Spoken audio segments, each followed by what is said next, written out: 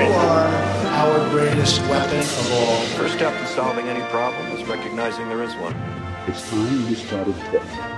Pain isn't something we felt. All we can ever do for our heroes is remember them, and they gave up two lives. The one they were living and the one they would have lived. They gave up everything for our country, for us. They pray for freedom and justice.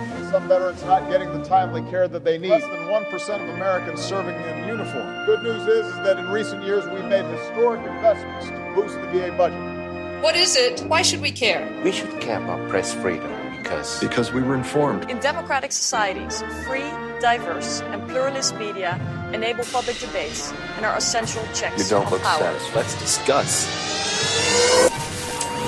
Hey guys, what's up? What's going on? Welcome to that podcast. If it's your first time listening, then thanks for coming. Yeah, thank you. Thank you. So today's topic is probably that concerns everybody at one point.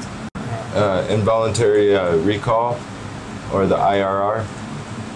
Yep, so the individual ready reserve, sometimes called the inactive ready reserve, is composed of former military personnel who still have time remaining on the enlistment agreements but have returned to civilian life. They are eligible to be called up in states of emergency. The IRR is an active, as most vets remember in back of the days, standby reserve as opposed to ready reserve. So it's a group of service members who still have time remaining on their signing agreements and are eligible to be called up during local, state, or national states of emergency. So the Military Officers Association of America, or how we're going to refer to it, MOAA, that you might be a member of, defined the national states of emergency as American citizens being in a war for survival of the nation. But that's what we're going to discuss a little bit today. So without further ado, let's go into the topic. Yeah. So the most common military enlistment is 4 years active or reserve duty followed by an additional 4 years inactive. These inactive years are explained to enlistees as just that, inactive. Just keep your uniforms, military ID card, and notify the military of address changes. Members of the IRR are not under the Uniform Code of Military Justice, or the UCMJ, until they report for the Army's evaluation for activation. Marines may receive orders during periodic musters, sometimes without prior warning. Since IRR members are not subject to the UCMJ, the military has no formal jurisdiction to take action against the IRR individuals if they do not voluntarily report. And there are no corresponding civilian laws requiring IRR individuals to report. If an IRR member does report, even if only to apply for a waiver from activation, they can again be punished under the UCMJ for being absent without leave and unauthorized absence, missing movement, conduct, or unbecoming if they later decide to resist. IRR resistors, individuals who, for whatever reason, do not report, should expect to receive threatening letters and phone calls from the military for at least 1 year past their report date. About a third of IRR members recalled do not initially report. However, many will be intimidated into eventually doing so. The military usually tells IRR members that a warrant for their arrest will be issued if they do not report. While it's true that thousands of federal arrest warrants are issued annually for AWOL and UA active duty and reservists, this is simply not true for IRR resistors. Thousands of IRR members have successfully refused involuntary recall in the last few years. They have done so by not reporting for activation and passively ignoring the military. For example, they refuse to sign for certified letters, and they do not take phone calls unless from a recognized caller. Many change their phone number, or at least their outgoing phone message, to not include their name, or all for plausible deniability. If contacted by the military, family members of the IRR individual often explain that person cannot be reached here. Please do not call again. Goodbye. If the military can't contact an IRR individual, they file them away as a failure to contact. Usually at the end of the enlistment agreement, the resistor will receive an honorable discharge from the IRR, but it really doesn't matter. As long as you have it on your 214, that's the only thing that matters. Yep. So what kind of types of discharge from IRR I can receive? Yeah, so there's the funny thing too.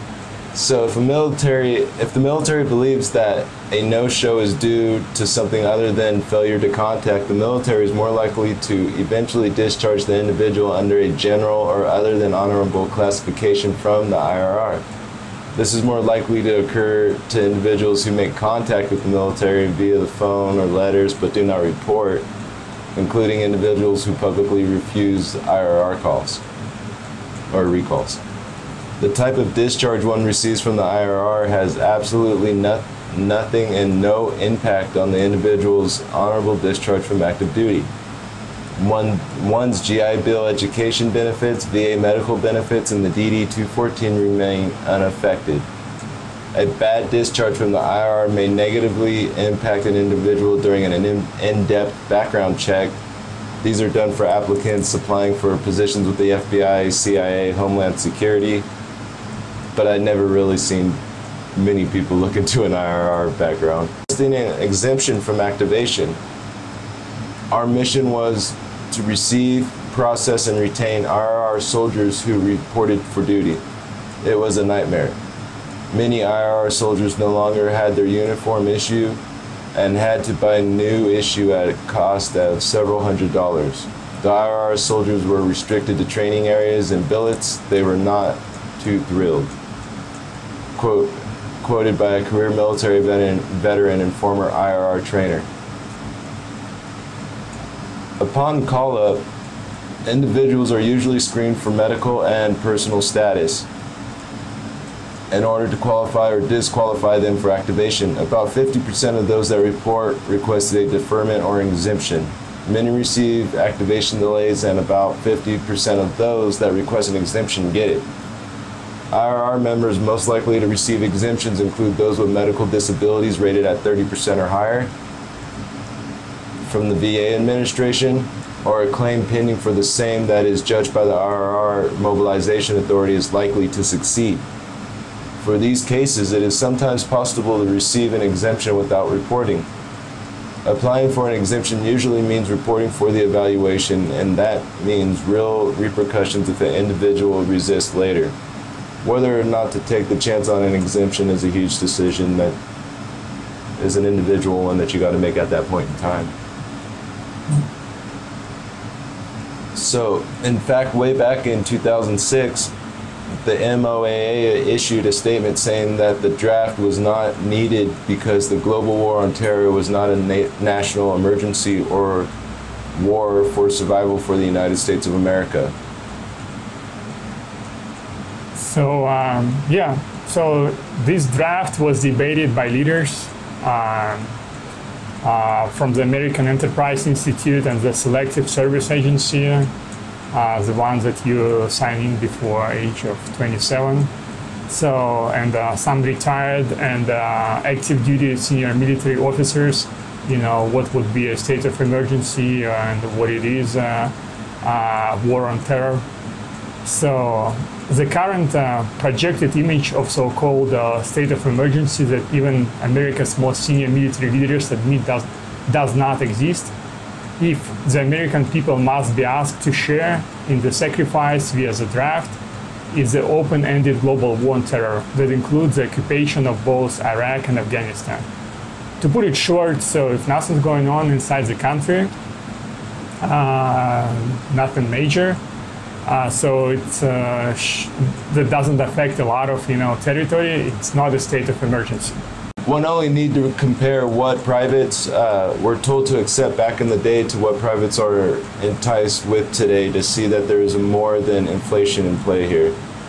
Our armed forces, in order to become an all-volunteer force, had to no-shit mix genuine patriotism with an increasingly handsome monetary care to get the adequate numbers of volunteers practically destroyed by the Bush #1 and Clinton administrations with the drawdown after the Gulf War and the exploitation of our ground forces under Commander-in-Chief in Bush #2.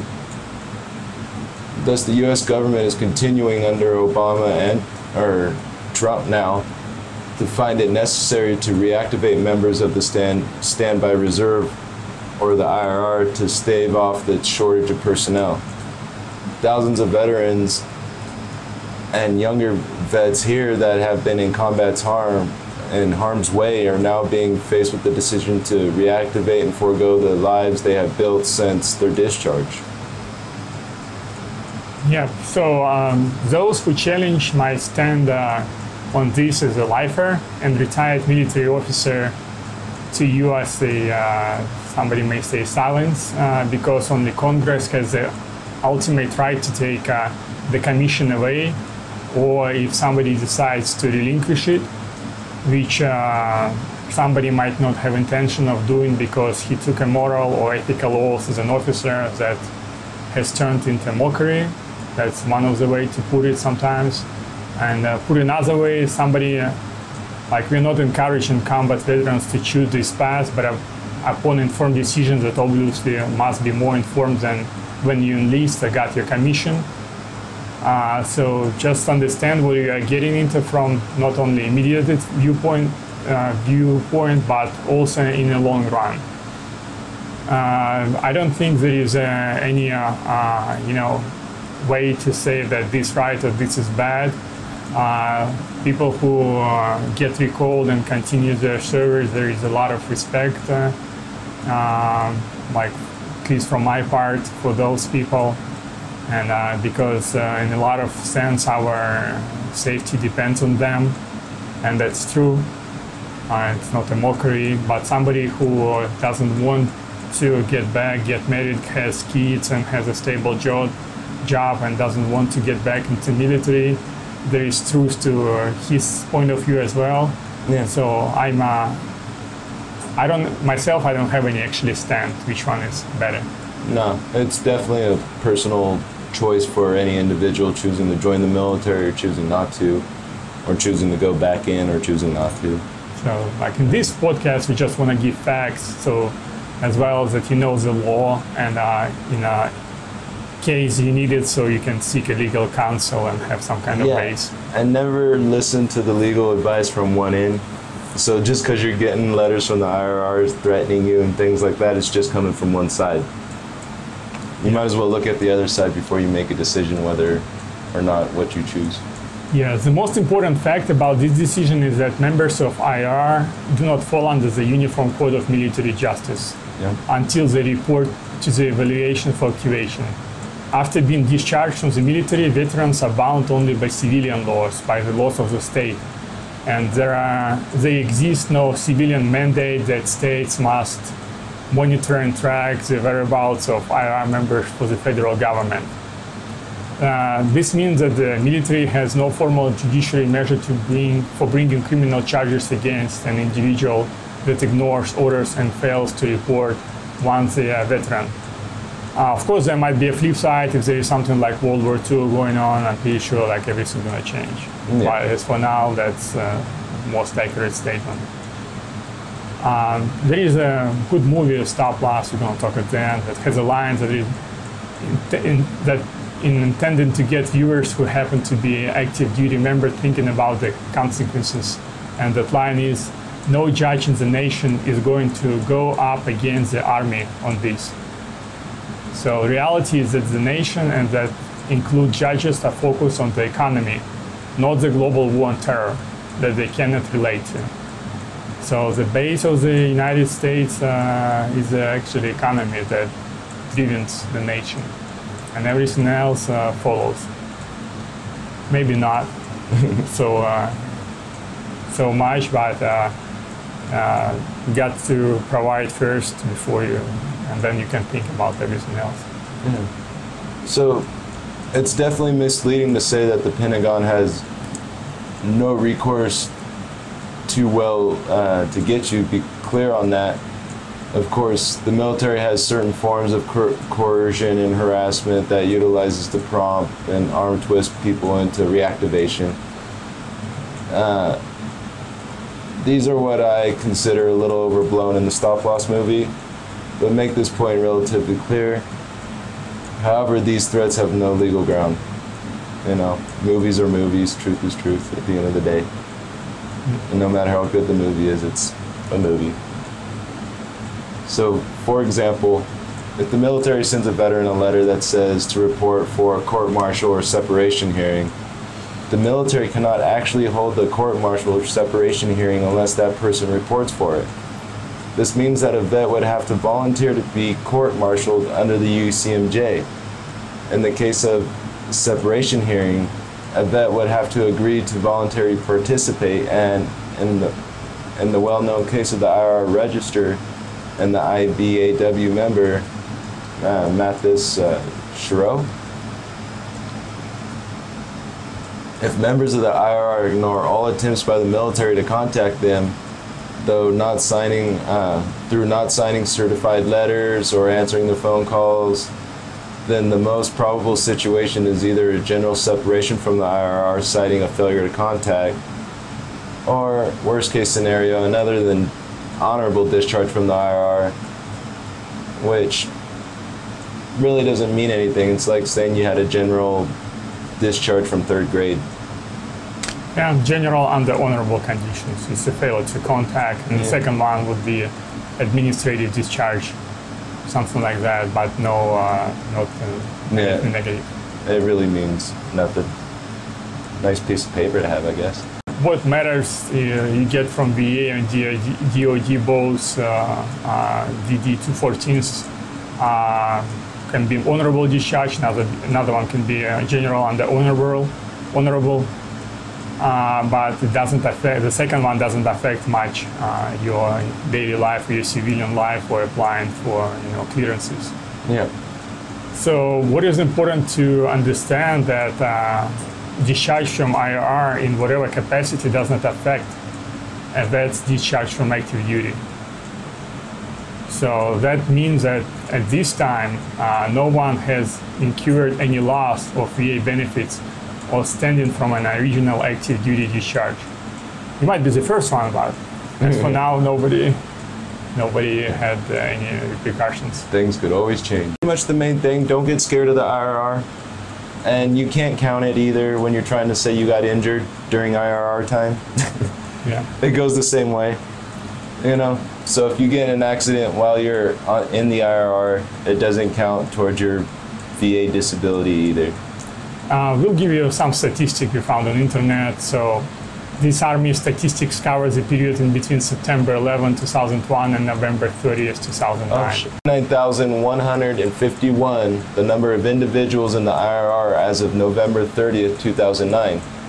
So I would have been out by that point. 29,970 IRR soldiers who received recall orders, slightly over half of all eligible. 14,854 IRR soldiers who actually reported for activation, slightly less than half of those who were ordered to do so. Approximately 13,000 IRR soldiers who requested a delay or an exemption, 10,500 were granted.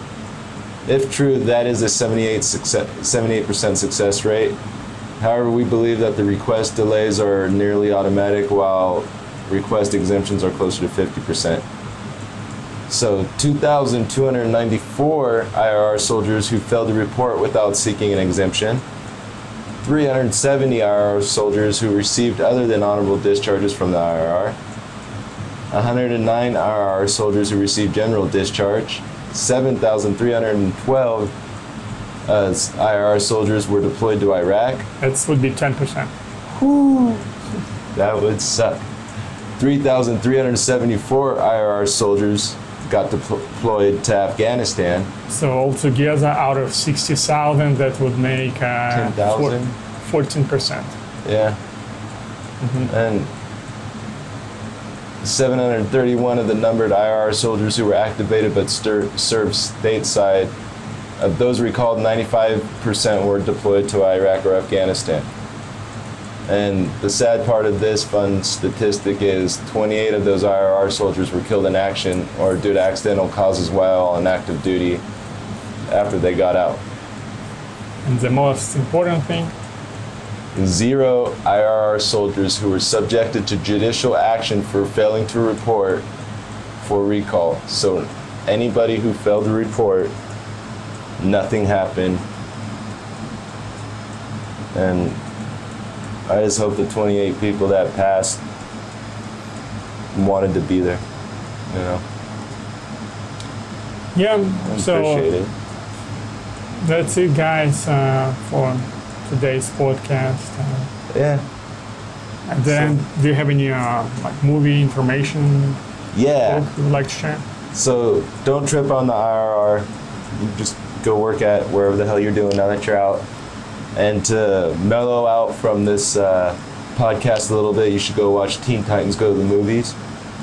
It's not just for little kids. I don't even have kids and I watch it. So go check it out. It's pretty damn funny. What's the name once again? Teen Titans Go to the Movies. Teen Titans. They're on Cartoon Network as Teen Titans Go, but now they got their movie in the movies theater called Teen Titans Go to the Movies. We talked a little bit about the movie Stop Loss. It's a movie from 2008, almost 2 hours movie. So it's about a guy's tour of duty in Iraq when it was over. And he returns home to Brazos, Texas. So he's ready to re-enter civilian life, and unexpectedly, Army invokes a clause in Brandon's military contract requiring him to return to active duty in Iraq. So, and with the help of the close friend Michelle, Brandon goes AWOL and struggles to find a way out of his situation. So that's a good movie, but as Joe said, probably some things are a little bit dramatized, over-dramatized. Yeah, but not bad. Still a good movie. Still a good movie. Timer's Code of Conduct. I don't know, somebody anonymous posted it. Yeah, so Article 1. I am an American short timer. I served in the forces into which I was so carelessly drafted, enlisted, recalled, stop-lost. I am prepared to leave them at the time so designated by the Department of the Army or sooner if all possible. Article 2. I will never extend or re-enlist of my own free will. If I am in command, I will never allow my fellow short-timers to fraternize with the lifers. Article 3. If I am called before the commanding officer, I will continue to resist his re-enlistment talks by all means available. I will make every effort to escape. Article 4. If I should become the victim of an involuntary extension, I will keep the faith which my fellow short-timers. If I am the shortest, I will assume command. If not, I will obey the shortest. Article 5.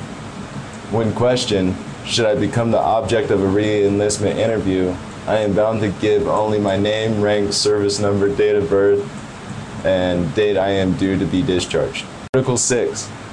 I will never forget that I am an American short-timer responsible for my actions and dedicated to the principles which have made carefree, happy civilians out of thousands of short-timers before me.